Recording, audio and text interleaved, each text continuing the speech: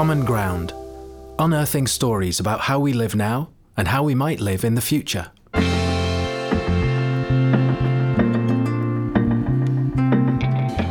Hello and welcome to the final Common Ground podcast. My name is Jodie Marshall and as always, I am joined by Scott Twinehang. We are staying in Glasgow because Barmulloch have done something pretty incredible and become the first urban community group to access the Scottish Land Fund. Jim Hope is the Development Officer at Barmulloch, and he is going to talk about the positive impact the Community Empowerment Bill has had.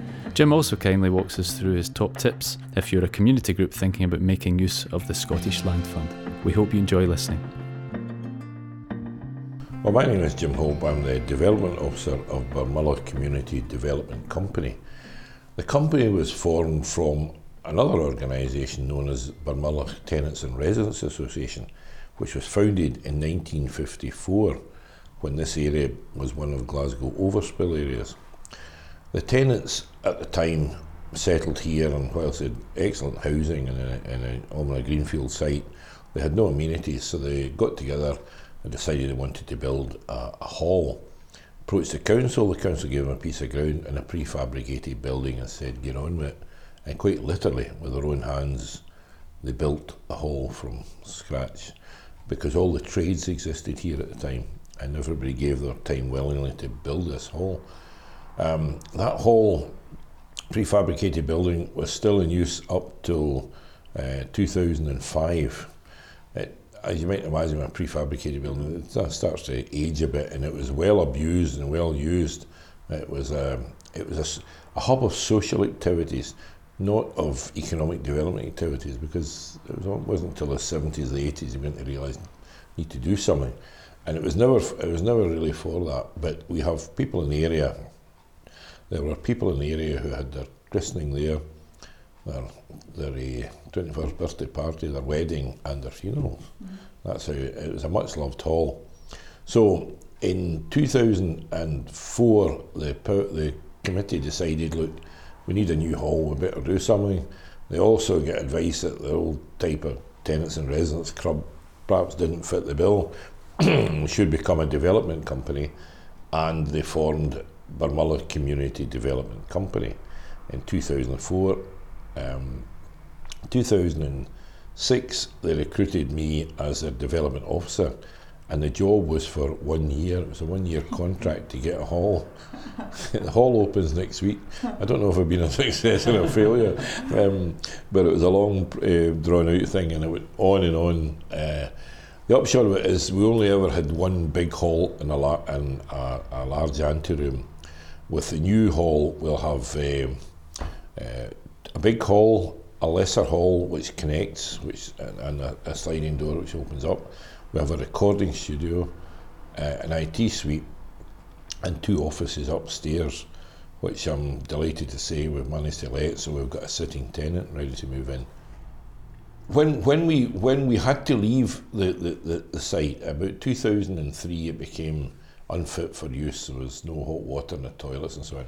So we closed it down, and we approached the Church of Scotland, who had a church hall round the corner, which was only used maybe a couple of hours a week. We asked if we could move in there. They agreed we could do it at the handsome price of £1 a year rental. And we've been there for about 6 or 7 years. Now, we were approached by a boxing club to see if they could use the old premises. They moved in, and things happen for boxers, things fall off lorries and so on, and they were able to do it up to the extent that it could be used, but they knew they were only in a temporary measure because we needed, once we get the grants, we'd be knocking it down. So one day we went to them and said, right, let's us get a start, you need to be out by such and such a day, and we were frantically looking around for premises because they were excellent tenants, and they were excellent for the community, and the work they do for the community is incredible. So at that time, the tower blocks, high flats used to be over there, dominated that skyline, and they were being steadily emptied with a view to demolition. And this church here, All Saints Roman Catholic Church, was built by the people who moved in. They raised every penny to build it because it served the community. There's almost 6,000 people in these flats, you see. So with the flats beginning empty, the parish priest told me one day it as little as 23 at his service. So the Archdiocese of Glasgow made a decision to deconsecrate the church and amalgamate the parish with St Catherine's, which is about a mile up the road. So when we heard of that, we thought, oh, yes, we better do something about this. So I went to the newly installed priest at St Catherine's and said, wonder if you could help me. I need a place to house a boxing club. And I'm looking at this church being deconsecrated. His eyes lit up. He was a boxing fan. So, got a long story short, the Archdiocese got word to us, if you can convince us within a fortnight we should sell it to you, we'll revise our decision to raise it to the ground. So they did that, and then for 2 years we sat in here rent free, and then we came to a decision that wasn't quite right, so we started to pay them £100 a month, which was nothing for premises. We got the first Scottish Land Fund Urban Grant Award, and that allowed us to buy it. The deal to buy it went through last week. The reason it took so long, we discovered a mine shaft in the grounds when the lawyers were ready to exchange it, and it's so funny that the lad who we dealt with at the Archdiocese development manager, he says, a mine shaft should have charged you more, he said. Yeah, that might be gold. It's not a gold, it's not a gold mine. Just for the record, it's an adit which goes in at an angle. A mine shaft be doing this goes in, but it's over in the back here. I'll walk you over it. And so when that finally went through, the 50,000 that we bought the purchase price 50,000 didn't go to the Archdiocese. Their custom is to give it to the local church. So St Catherine's Church, lovely buildings, but their kitchen is well used and abused and outdated. I've got £50,000 to do it up there, so it's a win-win situation all round. It's a beautiful story. It's a lovely story, yeah. Really, and so on top of that, I'll just finish a bit about property, because we are now the owners of 3 properties. The church hall that we'd moved into, it was ideal for us in terms of its location every way, and we were negotiating with the Church of Scotland with a view to taking it over, to buying it under the same option. Now, there was another big development plan proposed for that. There's a very active senior citizens group who are about to be made homeless, and we thought we could incorporate them in there. They've decided they want to go elsewhere, so the option to buy is no longer a necessary one, because you only get a lottery grant. Well, it's changing slightly, but the lottery grant at that time used to be on the basis you had to own the property. Anyway, we've been to the Church of Scotland and asked them, and we've agreed 3 options. One, we buy it outright, hopefully another Scottish land grant if it goes. Secondly, they extend the present lease we've got, although £1 a year, I think they might be that. Or they might give us a repairing lease for 25 years. Now, what I've said to them, there's a couple of wee alterations we'd like to make to it, which I won't go into just now. So, if I were them, I would say, right, 25-year leasing, you do what you like with it, because it's always on their books as an asset.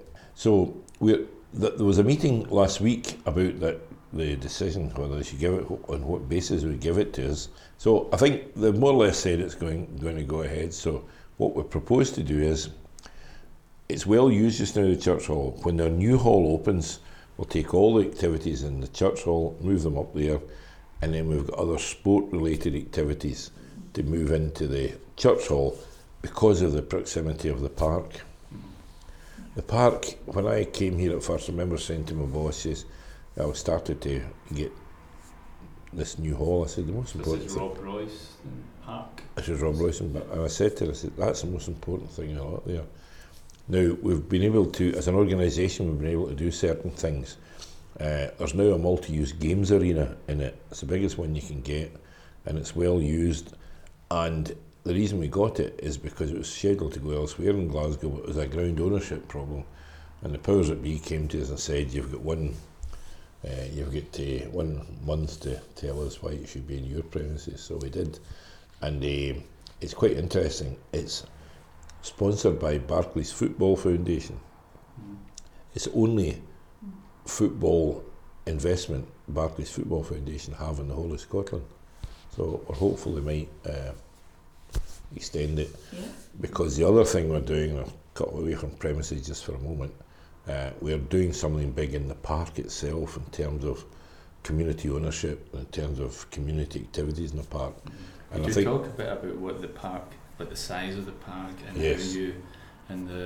how it's set up? I'll certainly do it. The park at one time was just rough ground, as you might imagine, green belt, as was, Glasgow Overspill came over, and they built literally onto the edge of the park. And it had various uses after that. There was some light industrial things put in it. There was a quarry in it at one time. There was a coal bin, there was a coal shaft in it, hopefully well kept. And it really was just rough ground. And then they discovered the biggest collection of frog spawn in Scotland exists in that park. I am just going to write that down. Wait for God. it. The man told me in deadly serious, there's 250,000, you know. Just imagine somebody. Anyway, 250,000 frog spawn, average. It has the biggest collection of frog spawn in Scotland, so that attracts obviously toads. That attracts herons. So there's 2 or 3 different types of herons come there, and there's 2 fairly natural ponds, and then another bigger one. But we also have a herd of deer in the park. Now it also has 7.5 kilometres of pathways and roads, so it's got an awful lot of potential. What it doesn't have is it's very flat. It doesn't have too many undulations and no big trees that we can sling these swings, Tarzan type things with, unfortunately. But where we see it being used to good effect in the area is to get youngsters involved in activities in the park, sport related, other leisure related activities, get them moving. We have a horrendous rate of heart disease in the area, a horrendous rate of diabetes, horrendous figures in diabetes and all the rest of it. We get the lowest car ownership ratio in the whole of Glasgow. At one time it was said that a boy at 15 here was not expected to live beyond 65. That was only a couple of years ago. It's revised a wee bit now. But you start to see the problems we've got. So if we can get people to realise that the park offers them a lung and a place for all these activities, so much better. And there's a sad thing about our hall being late. The new hall is 6.5 months late.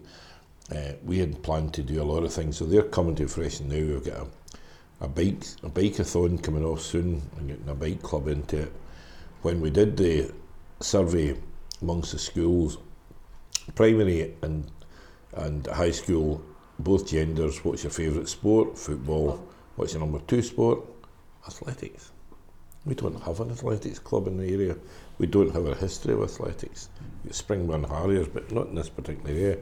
So that's a cue for us to get something done. And with 8.5 kilometres of roadway there, Perfect for running. It's absolutely perfect, So these are the sort of things that we're now starting to get planning, because I think the new hall will open in about 4 weeks' time, 3 to 4 weeks' time.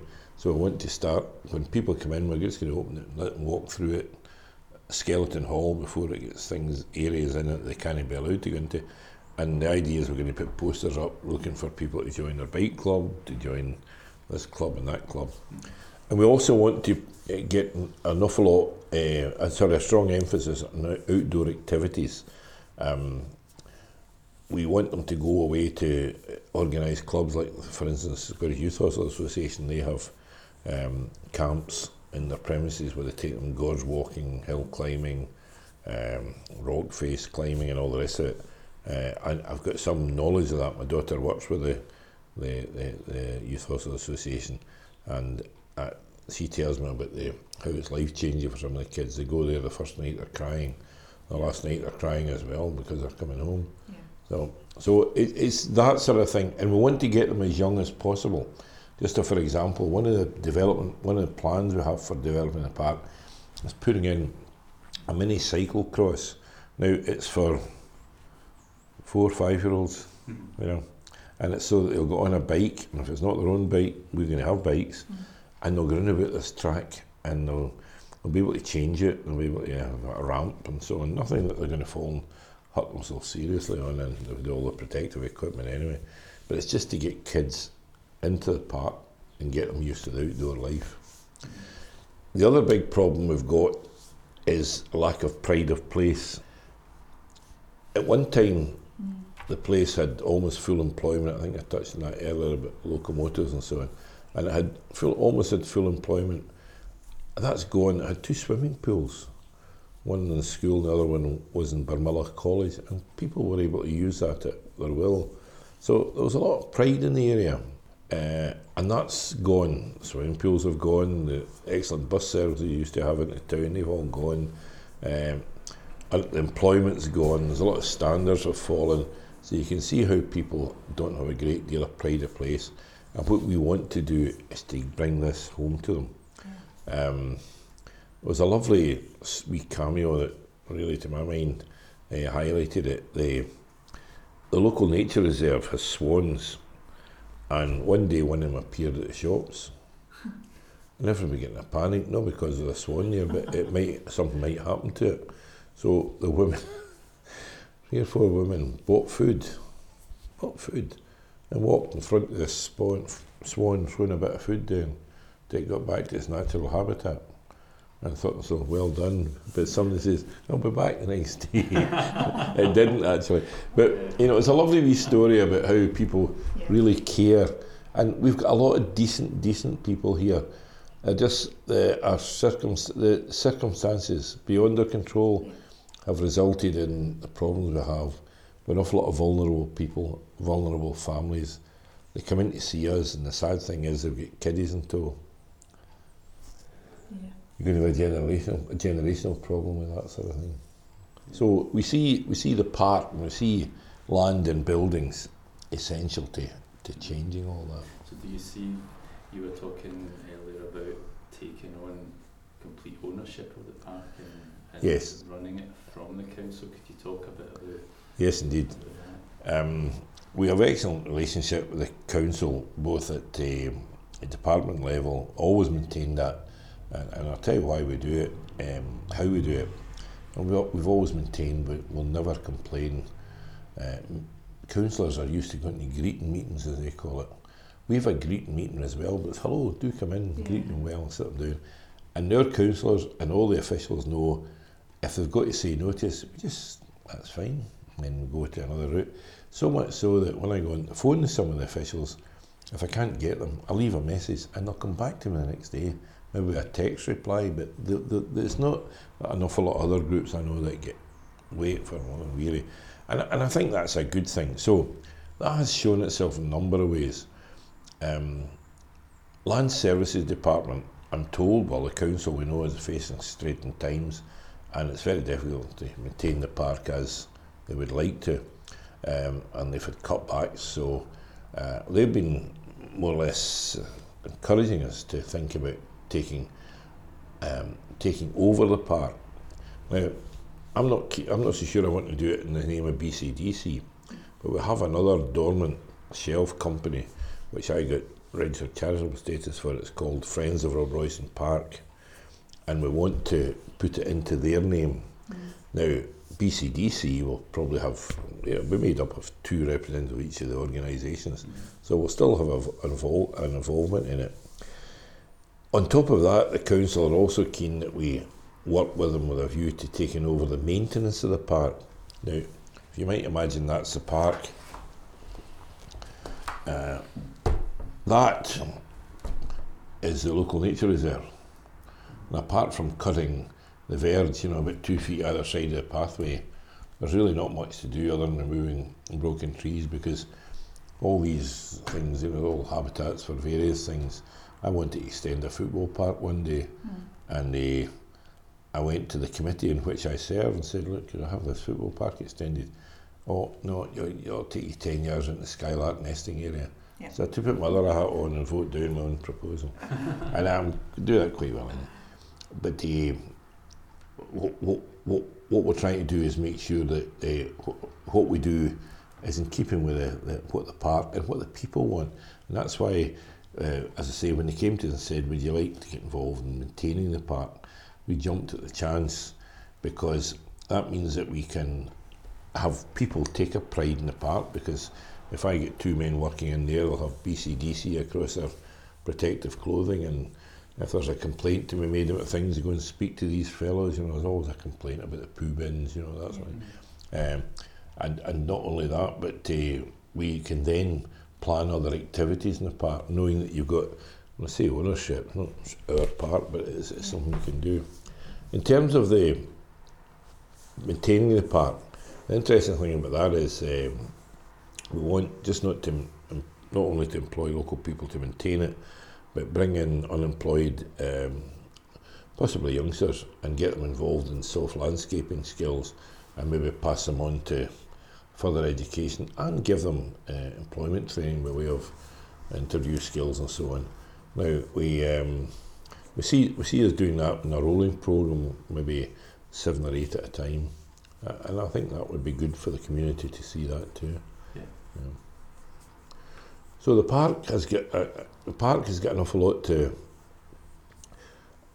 influence in the local area, and it's quite interesting that we are quite close to one or two other areas of this problem. And you know, the Royston down at the bottom there, well, they've got Glen Connor Park, and their wee group equivalent of ours, they're desperate to do things with Glen Connor.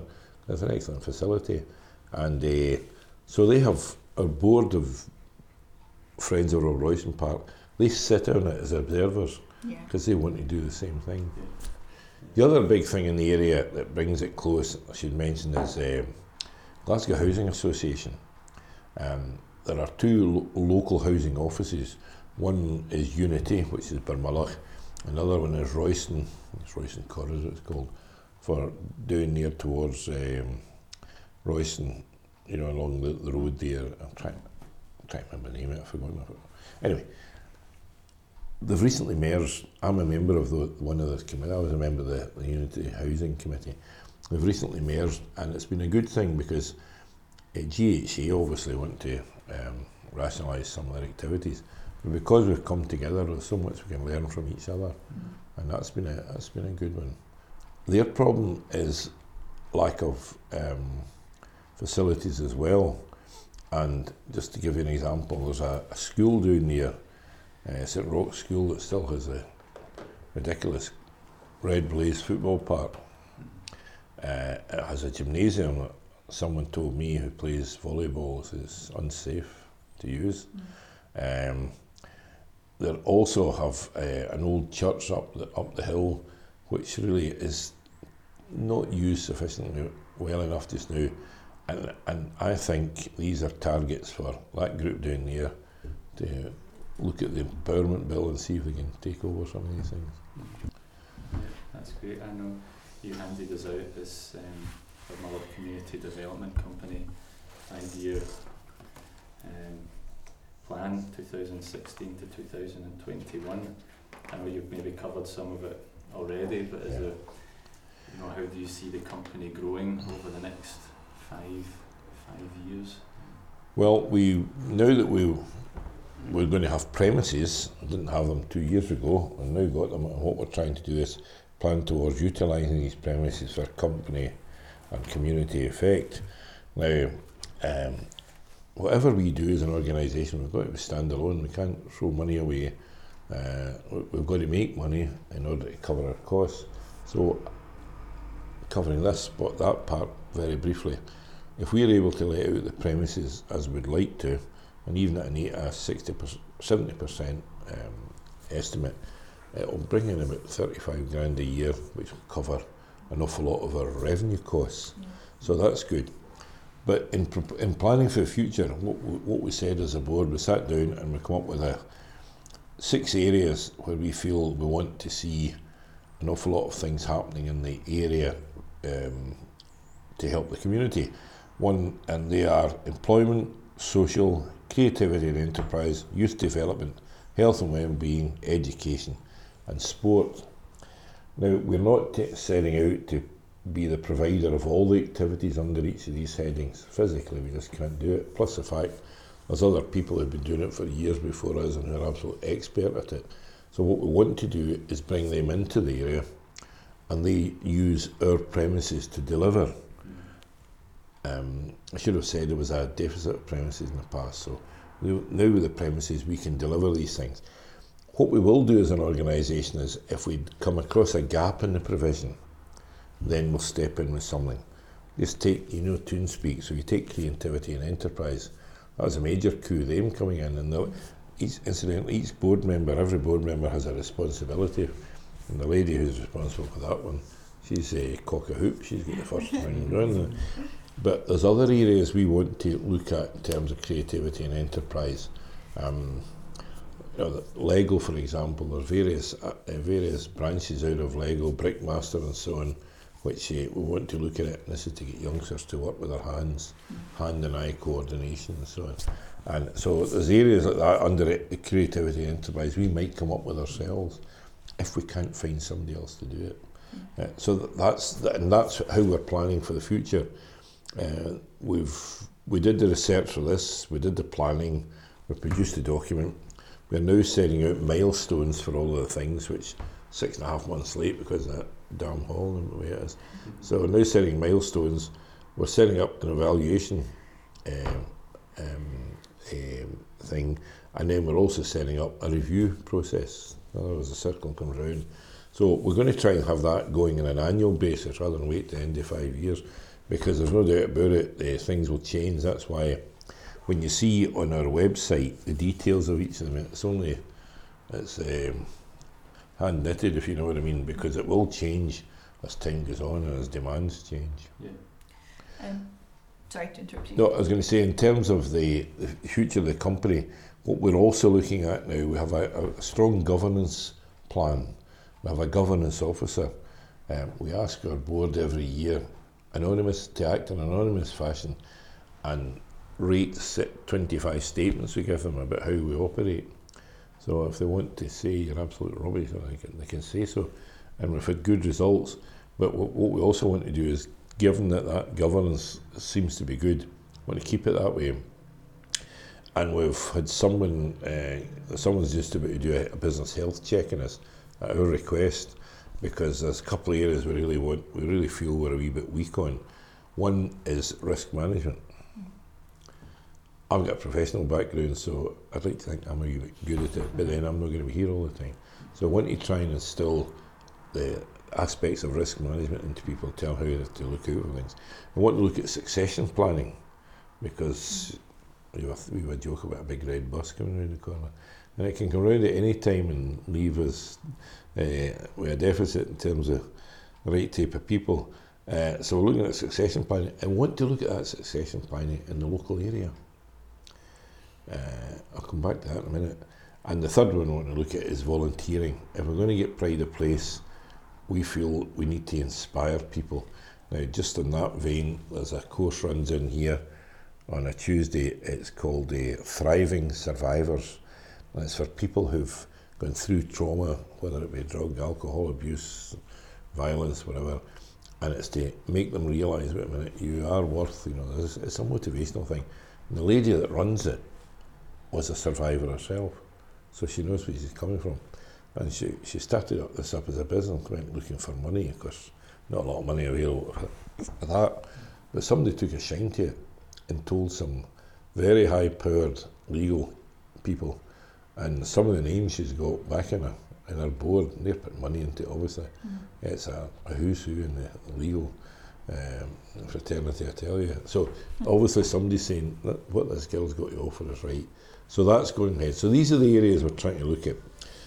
I mentioned recruitment and succession planning, and the fact we want to do it as much locally as possible. First job, apart from me, the first job that came up was a centre coordinator for the new hall, and that person was supposed to take post in September. So we went about the recruitment process with a view to getting someone started, and we put an order out that it doesn't matter who applied from the local area, they had to be interviewed, whether they were totally unsuitable, had to be interviewed. And we had, apart from one person who was probably nowhere near it, we had 5 very good candidates, and the person who came out on top of it was one of our board members who did everything to do with the new hall, set up the new hall. The other hall, she set up a booking system, looks after it. She literally goes in and repairs toilets and things like that, does it all herself. That's her hobby, because She was unemployed for years, bringing up her family, and up until about a year ago, she was a carer to a laddie who had autism. And when it came to the interview, we were saying the one thing that might go against her is the fact she's got no experience, but she can do the job. She's in it, and she's absolutely wonderful. Very good. So, and we look to see, we look for that for other people to see. Well, look, that's good. If that lady can do it, we can do it. So the whole idea is to try and make people in this area looking at themselves and say, I can do that, or I want to do that. We had a gala day. I have a gala day every year, See in the Park. I called it See in the Park. I hope that Stuart McLumford would sue us, but he hasn't done it yet. Damn it. See in the Park for conservation. Another link, we've got a huge conservation team operates in the park, and it's the City Council, and we're very close to them. So the See in the Park stood for conservation, commitment and community. And we run that every year. And we have a pipe band comes and plays. I'm a nutter for pipe bands. And I remember a wee woman said to me one day, she says, "Oh son," she says, "I never thought I'd love to hear the pipe band walking down the street in Barmulloch." I said, "Where were you last year?" She says, "We were here last year." "Oh." I said, "Been here every year for the past 6 years." Her house is one back from the where the route was for the band.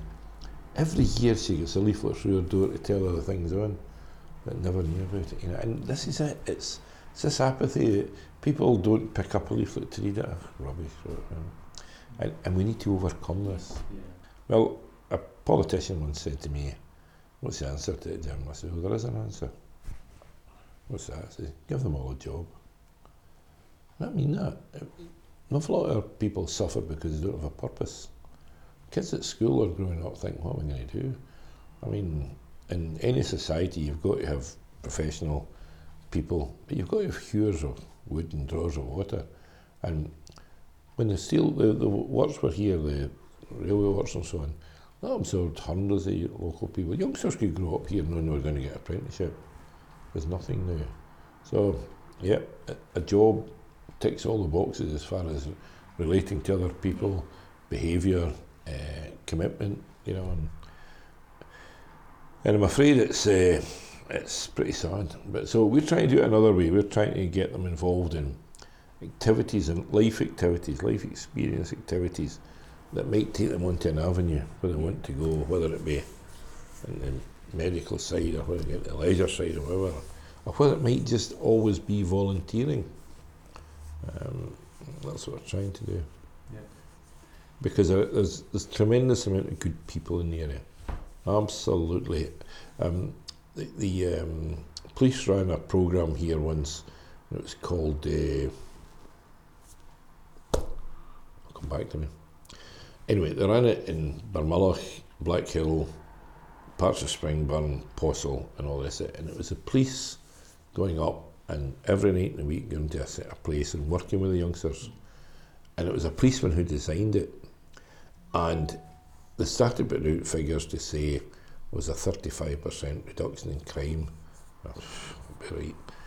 And the police inspector met him one day at a function. I was saying to him, and he said, "No, that's exactly it." He says, "That's exactly it." He says, "If the crime has dropped," and we were just talking the other day about vandalism, and nobody seems to see the vandalism that we once had. We're going to go out to my car shortly and I'll show you some vandalism we did have when we moved in here. But the boxers found out who perpetrated it. It's handy to have a boxing club with friends. Not a ballet club, a boxing club. Brought them in with their mums and dads made them join the boxing club, and we've had no trouble since. But you still get the odd bit. Yeah. I wanted to sort of go backwards a little bit and ask you, so one of the purposes of our podcast is to inform new community groups who want to access the land fund and they don't know how, because they're brand new. So could you give them a brief guide to what they should do? Yes. Well, anyone who wants to take over a piece of land or a property, the first thing they need to have is imagination and ambition. When plans like that come up, it only needs often it only needs someone to say it'll never work, and then everyone gets depressed. You've got to keep going until 6 times as you have the facts and figures in front of you, and then you decide whether it's a goer or not. But don't be put off at an early stage. That's the first thing I would say. The second thing I'd say is keep in touch with your local elected representatives. They are a mine of information, and also they have contacts which the ordinary man in the street could never have. And it's important to do that, so they should be kept abreast of things at all time. If they tell you that something can't be done, I would go back to my first piece of advice, investigate it further, because sometimes they might have something in mind from the council point of view or whatever. So just speak to them, take their advice, but do your own thing after it. Because the Empowerment Act gives you an awful lot of powers that the ordinary man didn't, man and woman in the street didn't have before. The third thing I would say is try to aim for outright ownership of the land or the premises. Now, I say that for 2 reasons. One, it saves any messy situation further down the road. And invariably you'll find if you're looking for premises and or land from the local authority, you can negotiate a fallback period. There's a chap down in, I think it's Huddersfield University or something, he's come up with a scheme whereby you can set up a situation where a local authority can say, right, on you go, but if it goes belly up, you'll take it back into ownership. And I think that's important to have that fallback for the sake of community. But the other reason I say to go for outright ownership is you then can't be dictated to in terms of your ideas. Yeah. Your ideas might be poo-pooed or might not pass a planning test or whatever, that's understandable. But the original plans, if you own the property, you know, the sky's the limit as far as imagination goes. The other reason is that some grants, particularly a lottery grant, at one time would only pay out grant funding to people who owned the property. At one time, even a 99-year lease wasn't sufficient. It would only pay out to people who owned it. Now, I understand that's changing. I understand it's changing, and I won't put a figure on it because I'm not sure, but I understand it's changing to be a long-term lease. I would imagine something like 50 years we might consider. But at the moment, without having that information, I would say the other main thing is to go and to buy the property outright. After that, the other thing I would say to do now, when this comes in, is a moot point, but I think they should get a feasibility study done. Now, the funding for feasibility studies are easy. The funding is easy to get. Awards for All covers it, 10,000. And if you can get an Awards for All and bring an independent person in to do a feasibility study, and if that feasibility study proves, yeah, there's demand for this, everywhere you go you can produce that and say, there's a feasibility study. I'm sitting at the moment with a development funding for a development plan for the park, and I'm sure it's because we got the feasibility study done too. So I would say that's vitally important. And then when it comes to the grants themselves, the big lottery are usually the biggest grant funder, but they're also a mine of information for help. So I would suggest to them, once you've got, even at an early stage when they've got a notion of what they want to do, before they even do the feasibility study, go to the big lottery and say, how does this fit? Now, it's their business to help organisations. They're not going to turn around and say negative things like, oh, it'll never work or that. No, they're there to help, and they're excellent advice. And I look at my own advice, the advice we got when we were working with the Scottish Land Committee. That was excellent, because a lady came down from Highland Islands Enterprise to help us, and it was amazing, cut an awful lot of corners. If you do try to do things on your own, you can do it, but it'll take you a long time, because most people working in the community sector are it's a part-time thing for them. They're bringing up families or got a job or whatever. They've got other things to do. So it can be a wee piecemeal thing. And the other thing I would say is, and this is a bit far out, if it's a big project, if you can afford to pay someone, that would mean going for a grant for someone. And some of the organisations like the Robertson's Trust, one or two others, if they see that your long-term aim is this, and if you say, there's a feasibility study, they would probably give you funding to take someone on. I was funded for a year, and then I went for 3 years and never get paid, but I was quite happy to do it because I could see something happening. And well, actually 2 years. And then another group, when they saw what we were doing, the Robertson Trust at that point came in and part funded me for 3 years thereafter, because they could see where it was all leading. I think the Robertson Trust funded the Mull and Iona community. Yes, they're very good, very good. Aye. So the last thing I would say is that they should try and convince a funder to fund a post for that person to do it. Just to give you an example, my chair when I came here at first was a nurse, still is a nurse, and was bringing up three boys and a house to look after and an ailing mother. Now, there's no way she could have taken this on, absolutely no way.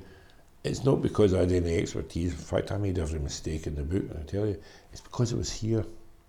When somebody says, that doesn't work, that doesn't add up, why are you going to...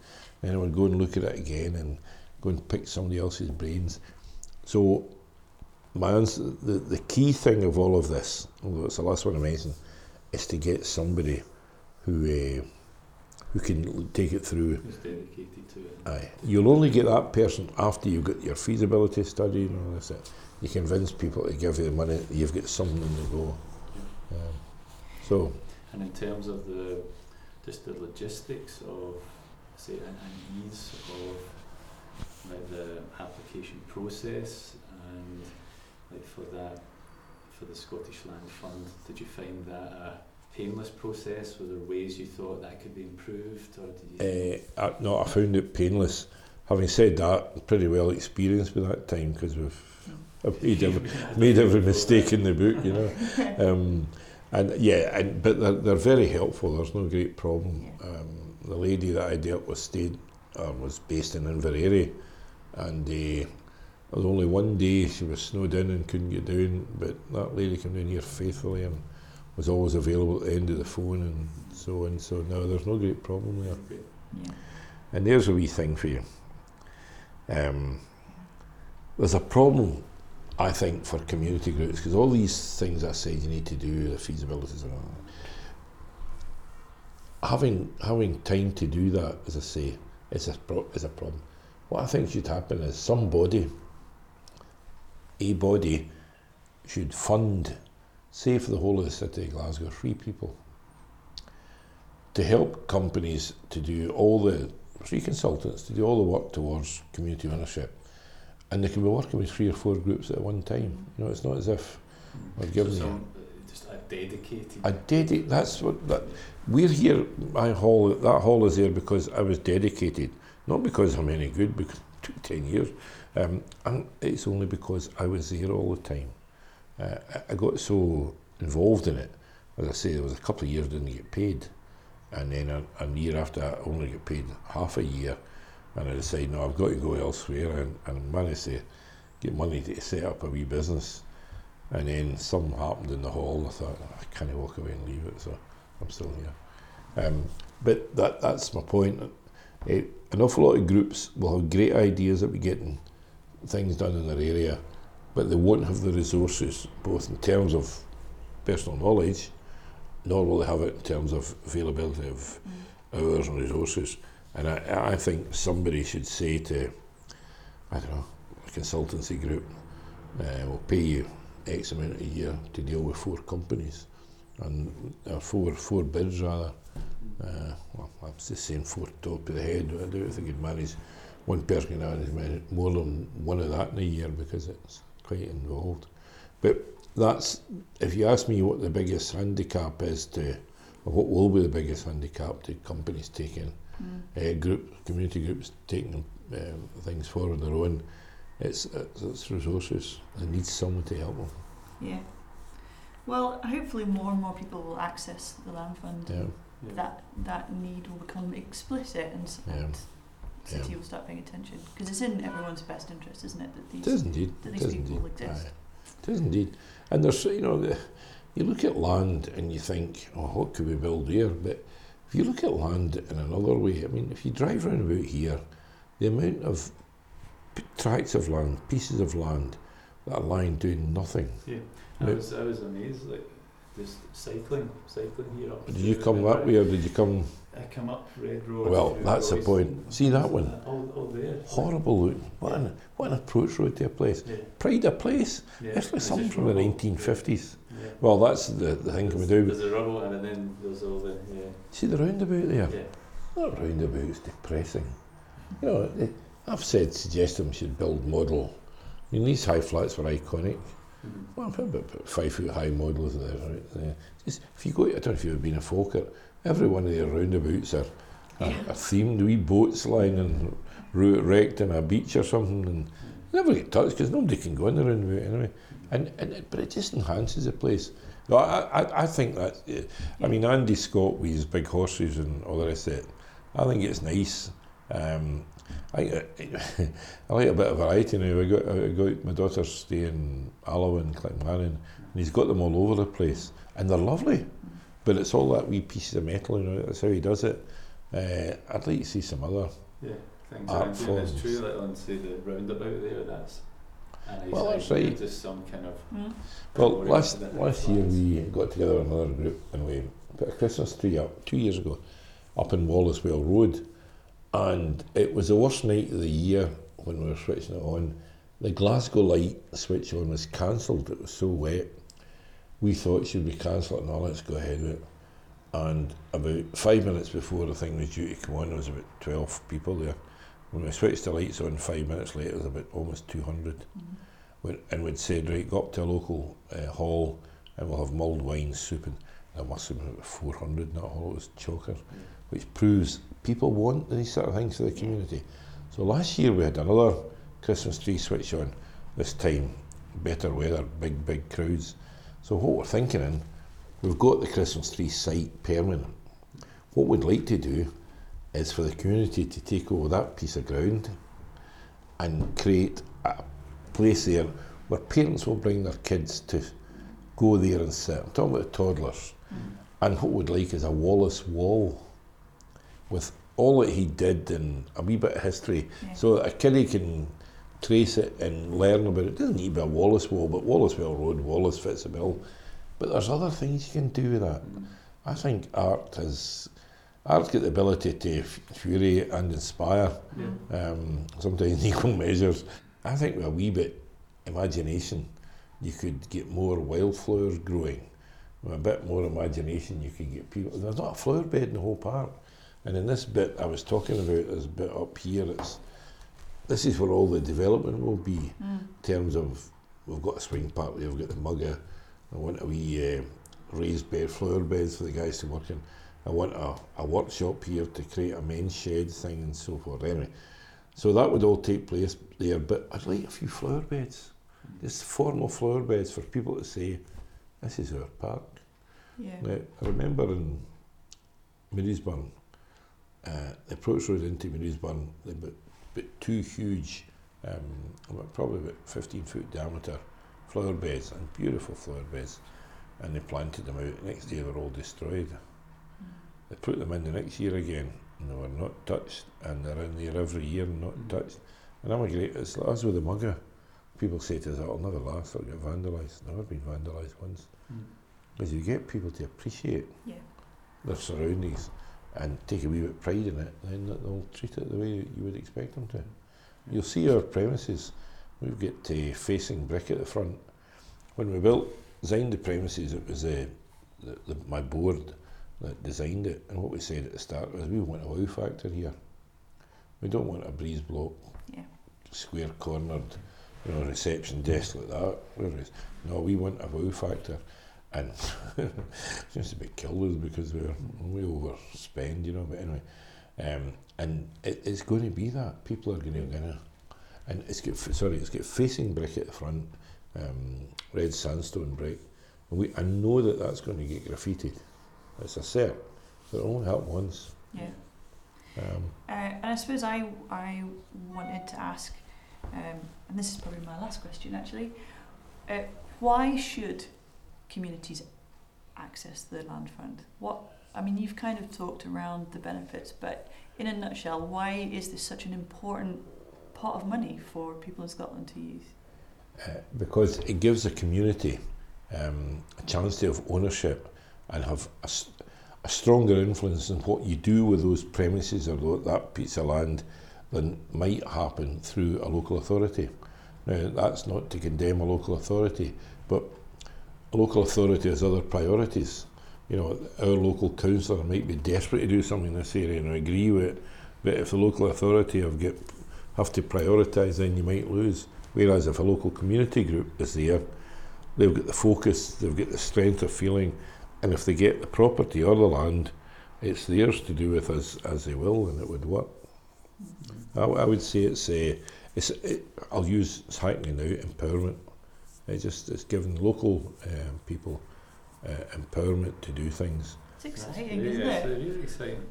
And thanks again for your time. Pleasure. Yeah. I'd like to take you on a tour. Aye, Yeah, take you on a tour, yes. Tour. And because Scott quite likes to get some.